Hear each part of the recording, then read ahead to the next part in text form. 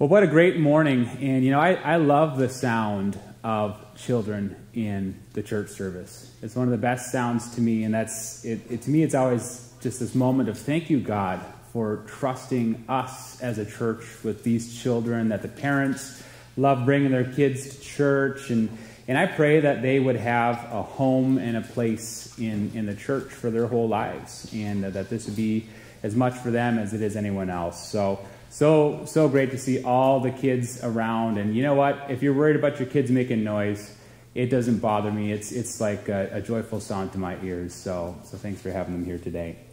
But that's what we're going to be talking about today on this topic. If you're new here today, we've been going through the Proverbs this summer and talking about a lot of different parts of life and how this wisdom of God really applies to us in every facet, every decision we make, how we talk, how we think, how we act.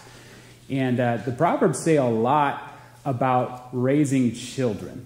In fact, the whole book of Proverbs is actually a parenting book. If you go all the way back to the first chapter and the first few verses, Solomon makes it very clear that this is for his sons, that they may grow up and walk in wisdom. And so everything we've read so far has been from the angle of parenting. But today we're going to look at a few specific verses from the Proverbs that talk about parenting and raising children in this wisdom of God. And even if you aren't a parent here today or a parent of a child in your home, there's still a lot of wisdom to be gleaned from this. Because as an adult, you set an example and you have the ability to teach and partner with those who are raising children. But if you are a parent with a child in the home, you have a unique and incredibly challenging opportunity to minister. In fact, God is calling you to be a missionary in your home to your children. And you think about being called to be a missionary, you're often looking at this somewhat as somewhat scary, right? You're thinking you're going to go off to a foreign land. But when you're a parent, a Christian parent, you are a missionary by default to your children. And so your greatest ministry is now in your home, despite what you do. And as a pastor, I look at it the same way. My greatest ministry is in the home. And you guys are definitely my second calling. But as parents, no matter what you do, the same is true. So this is going to be one of those sermons, again, that we're going to be looking at a lot of different verses throughout Proverbs. I'm going to have you flip back and forth. I'll try to give you as much time as I can to get there. But before we get into this, I just want to pray for us, especially for the parents among us of children, that God would strengthen you and guide you. So pray with me. Well, Heavenly Father, we do thank you for this wonderful moment we just shared, that we had these children who are dedicated to you, these parents who are taking this step of faith and this commitment. But God, I pray that would be our collective heartbeat as a community, that we love and we value these kids. We see them as a future. We see them as an investment. We see them as a mission field, that we have the opportunity to share your love with them, that it makes an impact far beyond this life, but an impact for their eternity. So I pray for all of those who are involved in shaping and raising these children, first for the parents, that you give them that strength and that guidance, but also for all of us in the community, for those who are Sunday school teachers, for those who help with VBS, those who just have casual conversations with parents and children. We all play this part in impressing your wisdom on these children. So God, help us as a community and show us the way to raise children in your wisdom. And we pray these things in your name, Jesus. Amen. Amen. I'm going to have you open up to Proverbs 22, and we're going to start with probably the most well-known verse in the Proverbs when it comes to parenting. And I'm going to have three overall points in this message. And the first, as we look at that one, is that wisdom first comes through instruction or teaching. They need to be shown the ways of God. And if you're open to Proverbs 22, this is going to be verse 6. And it says, start children off in the way they should go. And even when they are old, they will not turn from it. Now, this is one, like I said, many of you probably already know or have memorized. It's quoted many different times in parenting literature. But before we unpack that, I want to take a step back and look at what would have been the cultural and spiritual foundation for this verse, the collective understanding of all the people who would have read these wise words from Solomon. There's something that we need to understand first, and that's all the way back in Deuteronomy 6 that I had referenced earlier. Now, this is part of what's known as the Shema, and this is a selection of scriptures that people learned at the earliest age possible, that they had this memorized for their whole lives, and certainly all of the adults would have known this as kind of the default. And it says, love the Lord your God with all your heart and with all your soul and with all your strength. These commandments that I give you today are to be on your hearts. Impress them on your children. Talk about them when you sit at home and when you walk along the road, when you lie down, and when you get up. So this was the default for them before they would have even received this proverb, before we even read it in the Bible. We read this in Deuteronomy. And there's a few observations we pull from this as we understand the proverb we're about to unpack. And the first is that teaching your children, impressing God's wisdom upon them, is not optional. This is strong, authoritative language that is a command for believers. If you love God, you are to teach your children to also love God and obey Him. So it's not an option. The second is that this is not a situational endeavor. In today's culture, we kind of segment our lives. You have your church time, you have your home time, you have your school time, you have your activities time, and all of them seem to accomplish their own purposes for their own reasons. But the reality is that all things should be spiritual in your endeavor with your children. You take every opportunity. And so we read that you're supposed to talk about these commandments of God when you're sitting, when you're walking, when you're lying down, and when you get up. And this is really saying at all times. It's not saying you can only talk to your kids about God when you're walking down a road. It's that at all times, in every situation, be teaching your children about God. And the third and most important observation from this is that this is all done out of love. It's not an obligation. It's not a duty. It's something, if you love God, you love teaching your children about God's love. And it's the most loving thing you can do as parents and as adults, is to usher them before God and teach them His ways. So this is the default. All right, this is what people already understood at the time, and that helps to make this make more sense. Start off children in the way they should go, and even when they're old, they will not turn from it. Now, the ESV says it more specifically, is that you're to train them in the right way. And as they grow old, they will not depart. And this is a clear indicator here that we have this duty as parents, as adults, to teach them. Because kids will not teach themselves. It's not something they'll just stumble upon in life, or it's not born within them to know these things. The only way that they will know the ways of God is if someone teaches them. And unfortunately, what we see here, if you view this verse as a condition, that puts a lot of guilt in parents if your children make wrong decisions or if they stray from God for a period of their life. A lot of parents will read this in that situation and say, I must have blown it somehow. I must not have done enough, and it puts in them so much guilt and shame. And I think the key to understanding this verse is to know that in the Proverbs, some of them are clear promises, and some of them are more of a general principle. All right? And so if we look back at Proverbs 3, 5, and 6, to trust in the Lord and lean on your own understanding, and to acknowledge Him in all of your ways, God will make your path straight. Okay, that's a promise in the Proverbs. But it also says that wisdom offers you a long life as well as wealth and honor. Now that's more of a principle. You can make all of the right choices and still have a short life, or maybe not be wealthy or be honored in society. So I think the way to look at this is more of a warning than a promise for adults.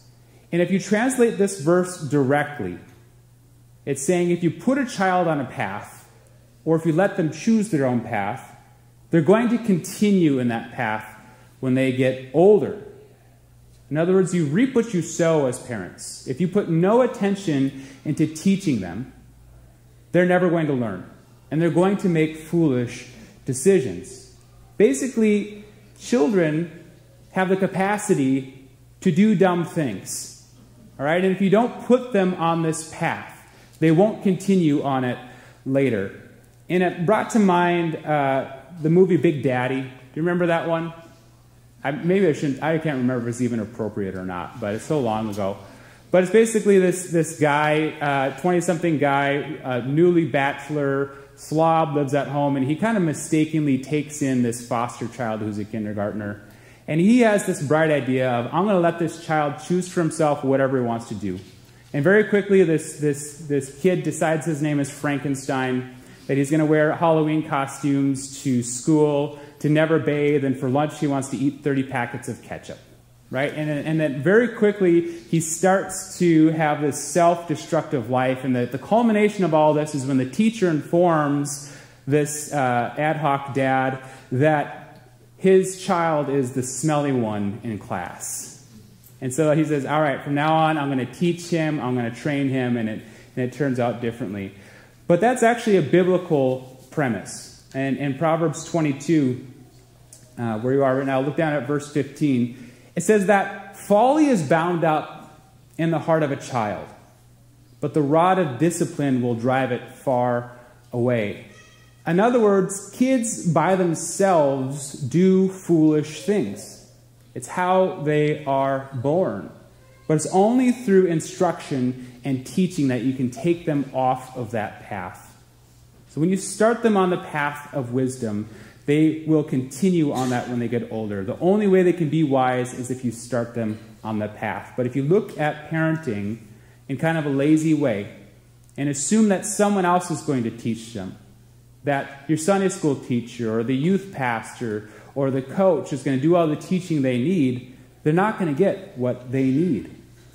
The reality is that we need to raise adults, not children. You need to raise children who can become independent adults and make wise decisions. And there's a big difference between making decisions for your kids and teaching them how to make decisions. One of them is actually kind of lazy. If you tell your child exactly what to do, you may think you're being a loving parent. But that's the shortcut. All right? The more involved and successful style of parenting is teaching them right from wrong, teaching them consequences, teaching them wisdom. And not just what to do, but why to do it. That's the heart of being a disciple, is why you do what you do, the heart behind the actions. That things can be done out of worship while you're at work or you're at school or you're playing sports. You teach them how to make decisions and coach them through failure and mistakes. And through doing that, through that instruction, when they are old, they will not turn from what they were taught. But the most important part of this as parents and as adults, and this is where we can all work together, whether you're a parent or not, is you have to teach the kids because it's nobody else's responsibility. And as parents, I encourage you to ask the questions. Maybe after church and you had communion that day, it's like, what did you think of communion? How do you understand communion? Or if there's a baptism, ask them the same questions. Or ask them, what did you learn today in children's church? Read the Bible with them. Share your testimony with them. Pray with them. But you have to be ready to teach them and be committed to it. And answer the questions that are asked. Nobody will teach them if you're not committed to doing so first. All right, so you can teach them all the right things, what to do, how to make decisions. What if they don't? How about what happens when they don't make the right decisions? And this is the partner to teaching, is correction or discipline. You open up to Proverbs 13.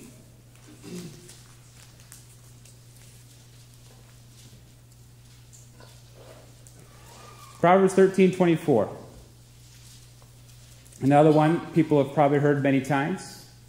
Whoever spares the rod hates their children, but the one who loves their children is careful to discipline them.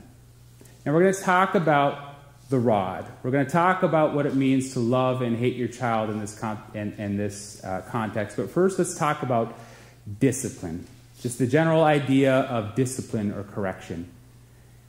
There's some who say that they just love their children too much to discipline them. The reality is you will only love your children if you discipline them. And the Proverbs tell us that discipline or correction is the most loving thing you can do for your child. And when I was reading through this, one of the commentators talked about a story he had from high school when he and his buddies were talking about their curfew times, and one's like, oh, mine's at 10 o'clock, and well, mine's at 9 o'clock, and the next kid said, well, mine's at 7:30, and I have to be home before the dinner table is cleared, or else I'm in trouble. And there's one in the group that spoke and said, I don't have a curfew. And they're just like, wow, lucky guy. I wish we were in your position. Well, what a great step of freedom, and your parents must love you so much. And he said, no, my parents couldn't care less if I ever came home. And that's what a lack of discipline really communicates. It's not love towards your children, it's indifference. You don't care about what decisions they make or what consequences may come their way, because discipline has a purpose. The purpose of discipline is not punishment, it's instruction. It's to reinforce the teaching that you have been committed to with your children, to encourage them towards wise living. And there's this new trend in parenting that I'm becoming aware to, of which you are to never tell your child no. Now, if I tried to do that, it would last about 6 seconds, right? Because if you see your child doing something dangerous, you don't go, well, hey, just maybe try playing over here. It's like, no, don't touch that hot burner, right? And no is such a loving answer or direction to give to your child. And studies have consistently shown that children with clear, consistent, and well-enforced boundaries have a happier home life. They're less prone to emotional outbursts or social alienation from their peers. They achieve higher academically in school, and by many metrics of standards of living, they're far more successful than their peers when they reach adulthood. And this, again, is one of those examples of worldly wisdom just catching up with ancient godly wisdom. That's exactly what the Proverbs are telling us here, is that if you spare discipline from your child, you hate them. But if you discipline them and have clear and reinforced boundaries, you love them. Now, we also read in Proverbs 23. You can just flip there quickly if you'd like. Verses 13 and 14. We get this idea that if we discipline them, we feel like they're going to die. All right, and 13 and 14 of verses of chapter 23 say that we should not withhold discipline from a child, because if you punish them with the rod, they will not die. In fact, if you punish them with the rod, you will save them from death. If you have them go in this undisciplined life, you're setting them up for failure, because you're not teaching them consequence. They're going to make decisions that will put themselves in danger. And I want to get something out of the way here, just as we address what we mean by rod. It's a word that's used consistently in the Proverbs. He is speaking specifically of physical discipline here. All right, and I know we all have different viewpoints of physical discipline, and I don't think it's saying that you must physically discipline your child, but I think I'm reading that this is an option to do. And there's many ways to do this. You know, probably the most common way we'd have in our culture is spanking. I don't know if switches are a thing anymore, but there's probably someone here who went, oh yeah, switches are definitely a thing when I grew up. But if you have an issue with physical discipline, I can understand that, but take this up with King Solomon, all right? But I think there's some really important things to understand with physical discipline, no matter where you land on this. And the first is that it should always, always be the last resort. Okay, you never want to have this be the default. And I think far too many parents use physical discipline as a release valve of their frustration on their child. That's not discipline, that is abuse. Okay, and this needs to be something that is clearly defined as to why you're doing it, with many warnings. And it can't be for childish accidents like spilling milk or something. This is last resort kind of thing. It needs to be mild, right? No leaving of marks. And the purpose of discipline is not pain, but to shape behavior. It has to be purposeful. So it needs to be accompanied with teaching. And that means they need to be the right age. So if you spank a 1-year-old, that's just cruel and pointless. If you spank a 16-year-old, that's just kind of hilarious and fruitless. All right? But there's a small window in which physical discipline is applicable and helpful. It needs to be purposeful. And you need to follow up with an acknowledgement from the child of why they're being disciplined in this way. The reality is that discipline, as we read through Proverbs, is a very effective and necessary teaching tool. So I'm talking now about the greater principle of discipline, not just physical discipline, that we have to be careful to discipline them, as we read here in the proverb. And too many times, discipline just comes as a punishment without discussion. Kids are being disciplined and they don't know why. And it's the easy thing to say, because I said so, or go to your room and we're not going to talk about it. But that's confusing to kids. And I remember in my life I received a few spankings, and I undoubtedly deserved every single one of them, except for one. I remember I was about 10 years old. It's at the dinner table. And I'm certain that prior to this, I was acting very poorly, right? But at the dinner table, it was something like, hey, can you please pass the butter? And my dad stands up and says, I've had enough of this. And he stands me up and he gives me a spanking, which it didn't hurt, I'm 10, and then he sits me back down. And I'm just like, okay, and we never talked about it. This is an example where discipline didn't lead to correction, it led to confusion. And when you're with your children, you have to be so patient and committed to telling them why they're being disciplined. Because discipline itself is not punishment. It really means course correction, right? So just like that first proverb, if you put them on the path, you want them to continue in the path. When they start to veer from the path, it's this, hey, you're about to go off a cliff. I'm going to help you back on to the right course here. And this is why I'm disciplining you, because if you continue in that direction, there are dire consequences. And so hasty, frustrated punishment, that might change your child's behavior, but it's not going to change their understanding. And that's the whole point of correction and discipline, is to change their understanding of the world. Now, if you go to Proverbs 29, I know any remaining kids in here or teenagers are like, Dominic, could you just get off this point? I'm tired of talking about discipline and correction. One last thing, and this is in Proverbs 29, verse 17. This shows the benefits of disciplined children. Discipline your children, and they will give you peace. They will give you the delights you desire. In other translations, this means that they will give you peace of mind, and they will give you delight in your heart. And we've seen those moments of the child melting down on the grocery store floor, for 10 full minutes, or the children who are chippy with their parents and they're arguing with them.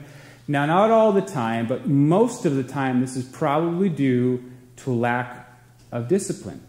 And we see other kids who just seem like the perfect kids. And I know every kid has their moment, right? But they're consistently saying please and thank you, and they're respectful, and they look you in the eye when they talk, right? These are kids probably who are disciplined well in the home. And so correction, discipline, brings homes into harmony and brings you a happy home. And this is why God has designed this in the household. If you let children just simply choose for themselves what is right and wrong, if they have a life that models consistent disobedience and it's not addressed, you're putting your kids on a path of self-destruction, and you're putting yourself in this cycle of hardship and misery. God's design is for children to be disciplined.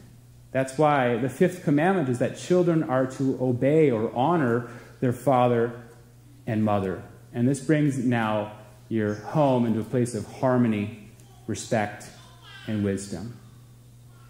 And the third and final, most important point in all of this is that you have to have wisdom that comes by example.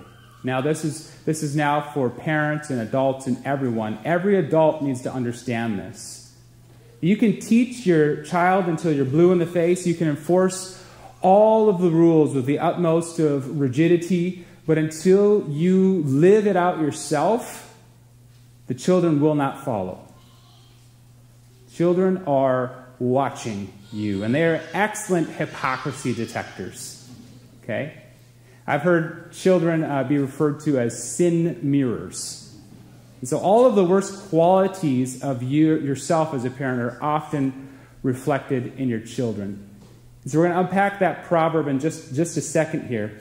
But this idea of being an example before others is just a biblical example as believers. It's not just for parents.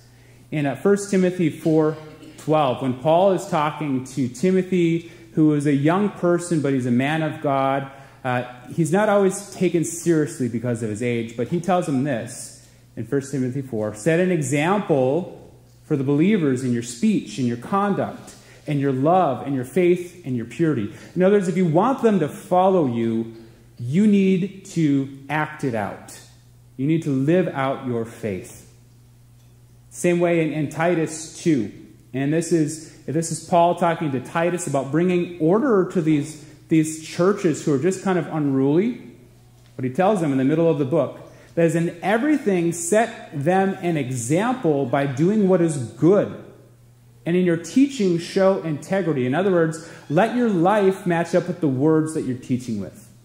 And that's crucial as parents and adults before children. If you're in Proverbs 14, we're going to read that and explain more how we get to this point. It says, whoever fears the Lord has a secure fortress, and for their children it will be a refuge.